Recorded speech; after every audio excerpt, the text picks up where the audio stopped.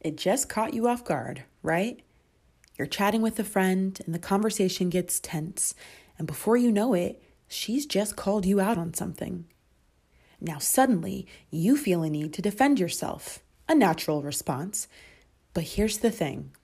This has happened before. And get this, it's going to happen again. Over the course of a friendship, we're likely called out about various things. So we may as well learn how to manage these situations when they happen.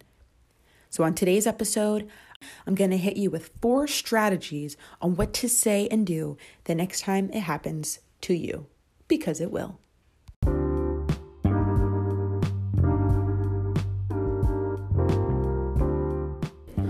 You're tuned in to Give It a Rest, the podcast, where we're giving tough love truths for the sisterhood. I'm your host, Danielle Beyer-Jackson, certified friendship expert and author of the book, Give It a Rest, The Case for Tough Love Friendships. And when it comes to misunderstandings and complications within our female friendships, I am here to help you through it.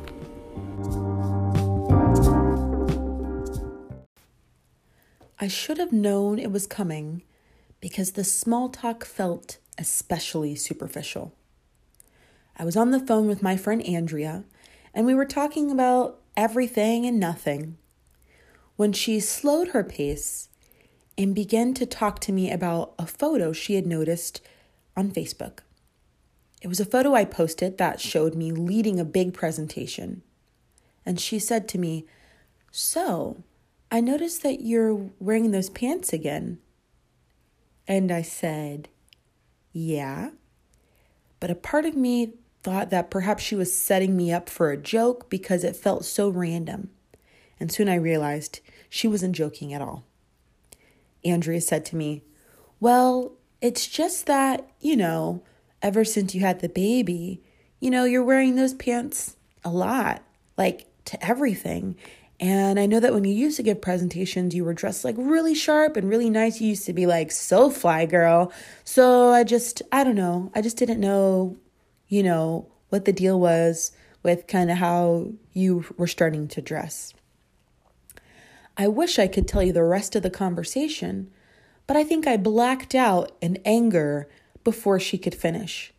Steam flew out of my ears as I launched into a defensive tirade.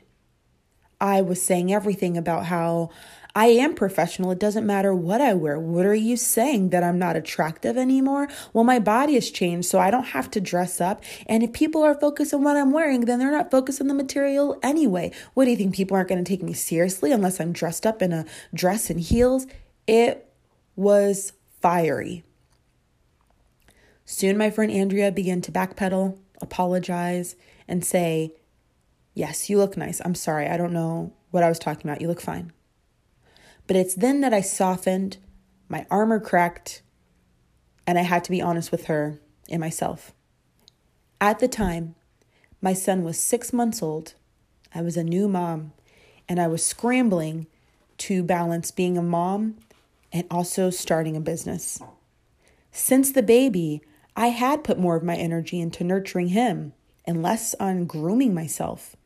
And because of the way my body changed and my hair had thinned after pregnancy, tending to myself felt both useless and incredibly painful, a reminder of how my appearance wasn't what I'd like it to be.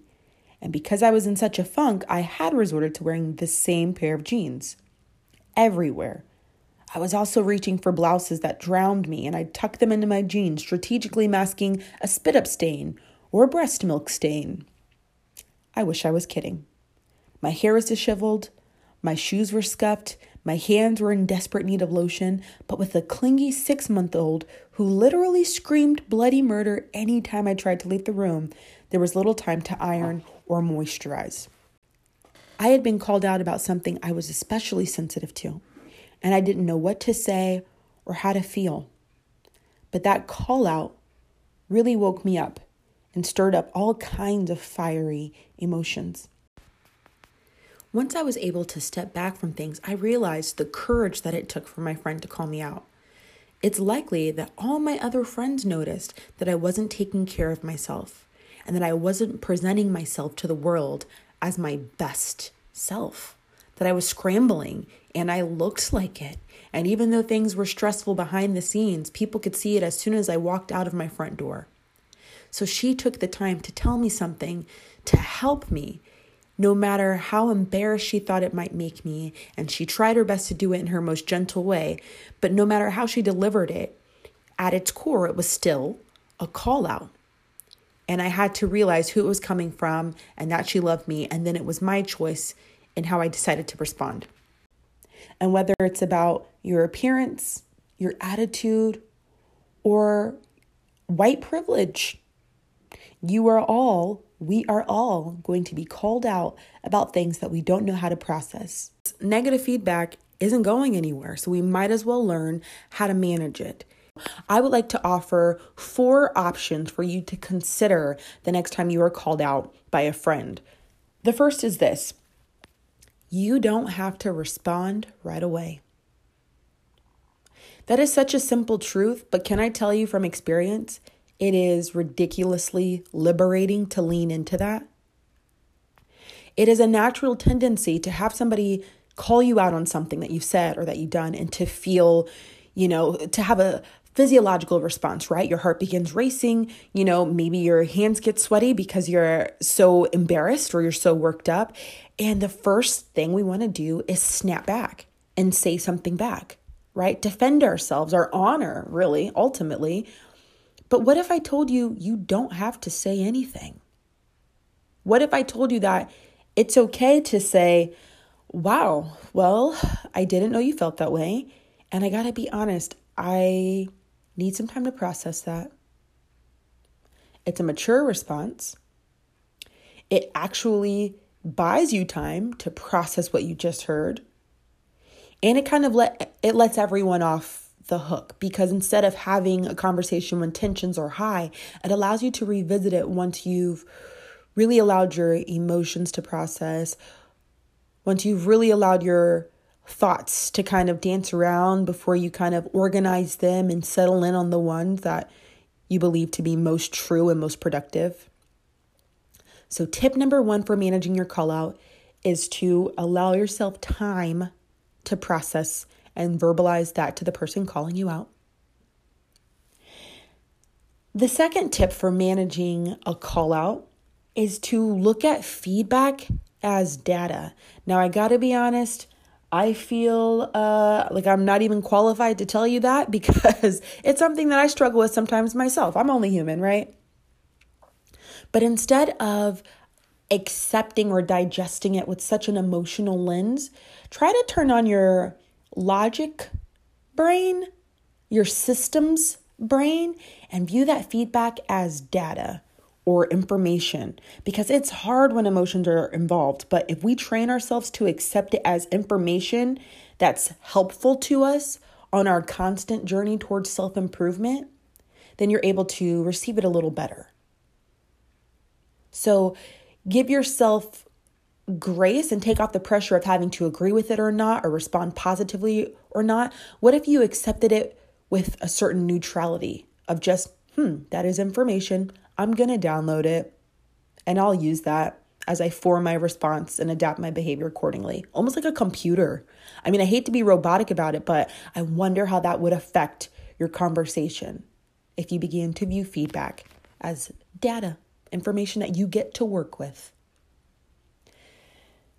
The third tip I'd like to offer you in managing negative feedback or a call out is to measure the feedback against patterns. So are other people saying the same thing to you? People in your family, your friends, people at work. If you're starting to notice a theme in the call out, then maybe it's something you need to spend some time on because it might be valid. The next tip I'd like to give you in managing feedback is to remember that listening is not the same as agreeing. It's possible that you get called out for something, and when you really think about it, you disagree with what the person has shared with you. Now, let me pause here for a second and say, okay, If somebody's presenting you with something that's rooted in fact or history or knowledge, then you might want to spend some time grappling with that. That's different than somebody giving you an opinion on your character or behavior or choice or something like that, and you really spending time to try to objectively digest it and assess it and say, no, I actually don't agree with what that person said. It's okay. It's okay to not agree. It's okay to say like, I don't know that I agree with that. And then maybe tie it back to the first tip I gave, which is, and then ask for time to process it. So you get a choice to accept or reject. And hopefully that empowers you instead of making you feel like you have to take on what anybody says to you. Okay. Obviously exercise discernment, exercise some wisdom, but it might be freeing to know you don't have to agree right now. And let me throw this at you. You might agree in 6 months or a year. You don't know. You may see some more things, hear some more things, get some more data, and slowly have your mind renewed. And that is a good thing. That is a good thing. Okay. So, I said 4 tips, but let me give you a 5th one. The last one would be to examine the intentions of the person giving it to you. If the person who is calling you out is somebody who loves you, and when you factually stack up all your memories together and they're all relatively positive, and you know this person has the best intentions for you, then there might be some truth to it. There might be no need to defend yourself, because even though what they're saying might strike a nerve and might be a little painful, they love you. So if you know that this person means you no harm and they're rooting for you and you're their girl, it might be worth kind of spending some time chewing on what they're saying and examining it from a lens of love and appreciation. So that's always something to keep in mind as well. It's never easy, but as soon as we learn to better manage being called out, we can salvage our friendships and not have them dissolve due to a lack of proper response. We can see these as opportunities for self-improvement, and we can bounce back quicker and be less disturbed by having our ego bruised or being embarrassed. So with all those benefits at stake, it's best for us to figure out a way to manage being called out so that we can move forward, salvage our friendships, and be the best version of ourselves that we can be.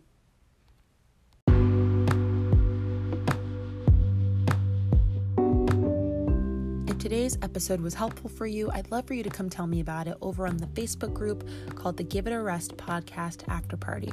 You can also hear me run my mouth and give other unsolicited advice regarding your friendships on Instagram at Danielle Byer Jackson, formerly at Girl Give It a Rest.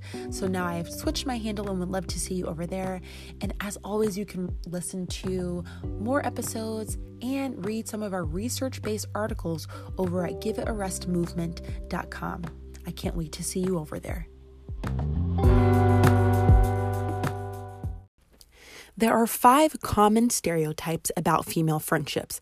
And as much as a lot of us like to think that we're beyond adopting different stereotypes and thinking for ourselves, the truth is that a lot of us allow those stereotypes to subconsciously play a role in how we choose to speak to and interact with our friends. Because while a lot of the stereotypes are perpetuated by men, women as well use those stereotypes and how they choose to relate to one another.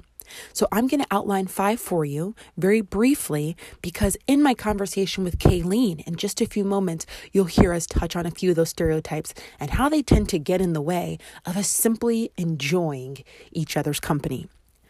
The first stereotype is this, that in friendships, there is a lot of jealousy, either among each other or jealousy of one girl who leaves the group. But either way, there's this thought that jealousy is almost like an additional character in the room who's got a heavy hand on the friendships. The truth is this. When it comes to being jealous of your friend going and making other friends, Linguist Deborah Tannen, who is one of my favorites, she does a lot of research with women and linguistics and our words. And she says that one of the things that bonds us right away as women is words and secret sharing. So if I confide in you, I share something with you and you listen, I feel connected to you. So my thought is this: the reason why sometimes we get jealous of a woman running off with other friends or entering another friend group is because it's likely that we've had these platonic, intimate experiences with her. And so the idea of her being able to duplicate that experience with somebody else makes us feel like we are therefore irrelevant, or that we are not as unique as we thought, or that our friendship is not as special.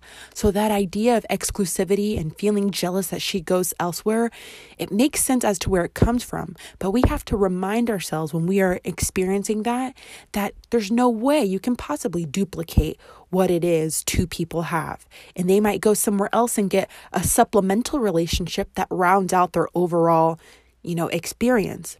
But you can't be duplicated. Your bond, your experience and relationship is completely unique.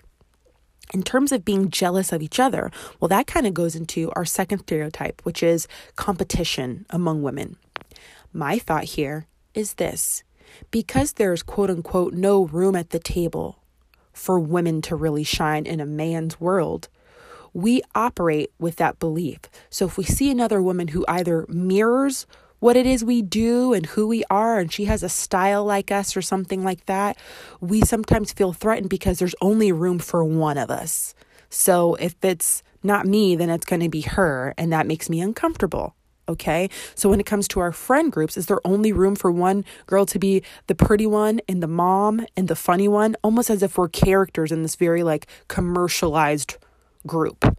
Okay, there's room for two of you to be the funny one. There's room for two of you to be the mom in the group. There should be no competition.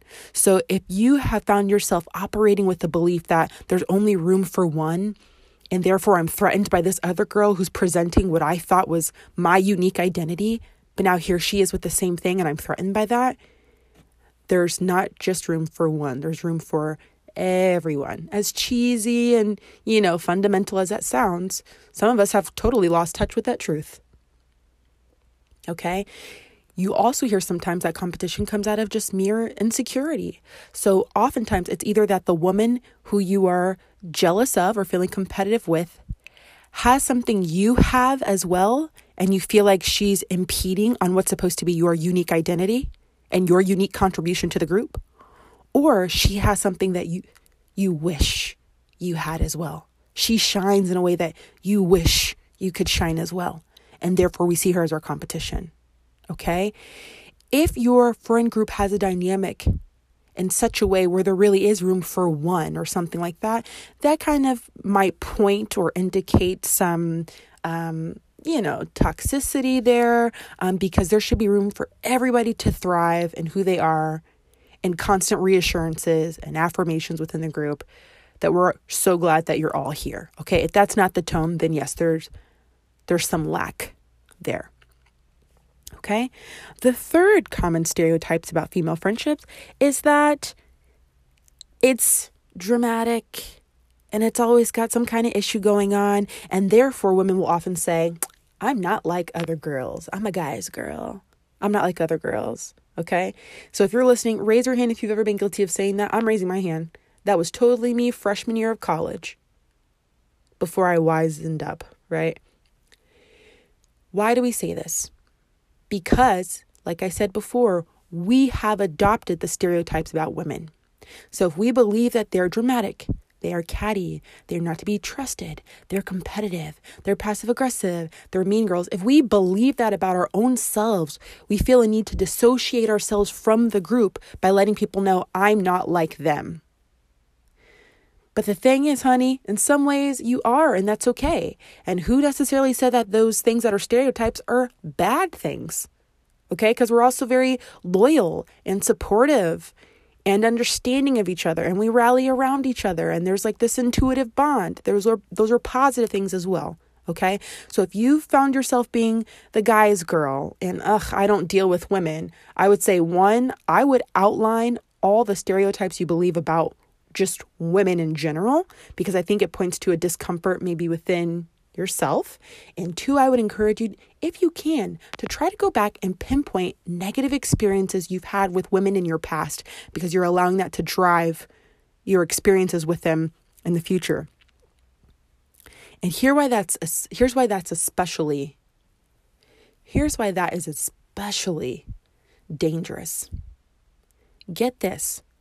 Research tells us that while men have great positive effects when it comes to marriage, so it has a positive impact on their health and their social and emotional state to be married to women, to have wives. It has a great impact, but for women, it doesn't have as great of an impact. Okay, I'm married, I appreciate my husband, but the research tells us that range of impact is not as high for women.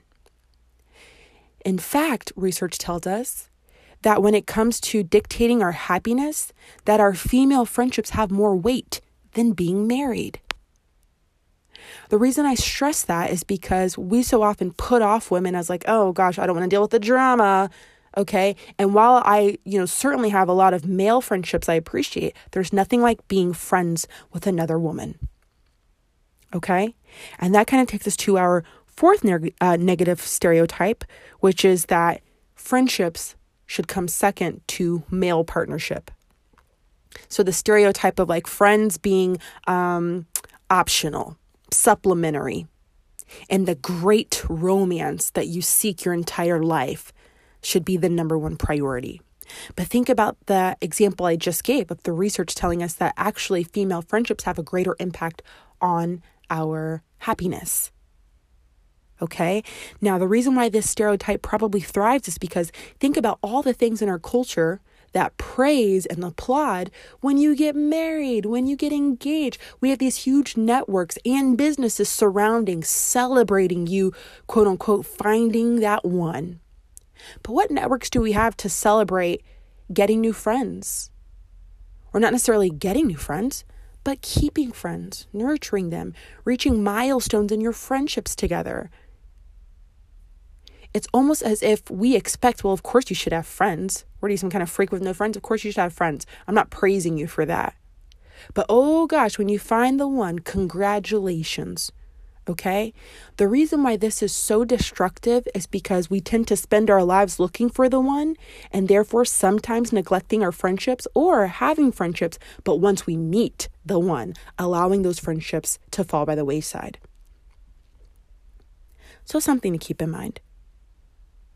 And finally, a very common stereotype about female friendship is the idea of the passive-aggressive relationships. Now, where does this stereotype come from?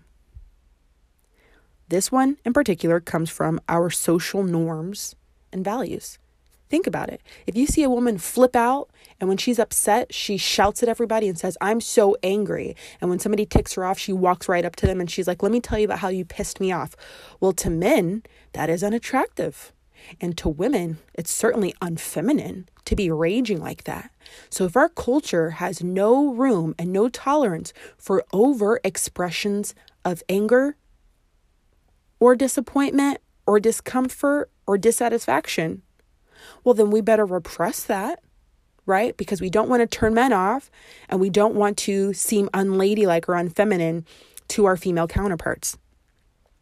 So we experience aggression just like everyone else, but culturally it's not acceptable to express it in a direct way. So what do? Well, that doesn't mean that our dissatisfaction goes away just because we're not opening our mouths to say it. It's still there, but it bubbles out in those little biting comments, those little sarcastic remarks, those little things we do like, I'm mad at her, so I'm not going to answer the phone. I'm not going to communicate. Or I will communicate, but I'll be, just with the one word answers. And hopefully from that, she can read my subtext and understand that I'm upset. All of that is poor communication and passive aggressive behavior. But I will acknowledge the fact that our culture has made it so that that's the preferred way to go. It's just that is certainly very damaging to our friendships. So is it at play a lot in a lot of our female relationships? Absolutely. But that is the reason why. We also have a great fear of confrontation. And in my book, Give It a Rest, The Case for Tough Love Friendships, I spent a couple chapters outlining all the reasons we tend to avoid tough conversations, right? We don't want to turn our friends off, especially when friends are so hard to come by in the first place, right? If expressing dissatisfaction is unladylike, then we certainly don't want to fall into that. And then it's got the competing idea of the stereotype of the mean girl. So if I do express my dissatisfaction, am I going to be labeled as being mean or disloyal or unsupportive? So I better just kind of sit on it and hopefully things go away. Okay, so there are many sociological, neurological reasons why we hesitate to be direct. But unfortunately, the consequence of that is passive aggression. Okay, so these are 5 common stereotypes about female friendships. And the reason I thought it was important to take time to outline all of them is because a lot of them are at play in our friendships without our knowledge. We're either allowing them to keep us from cultivating really rich friendships, or they're keeping us from enjoying the ones that we already have. So I encourage you to spend some time with that and to think about whether or not you have been guilty of adopting any of these mentalities.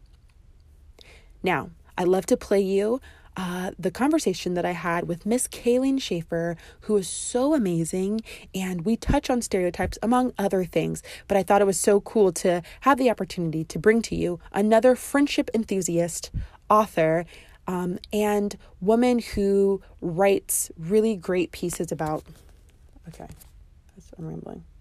Drama.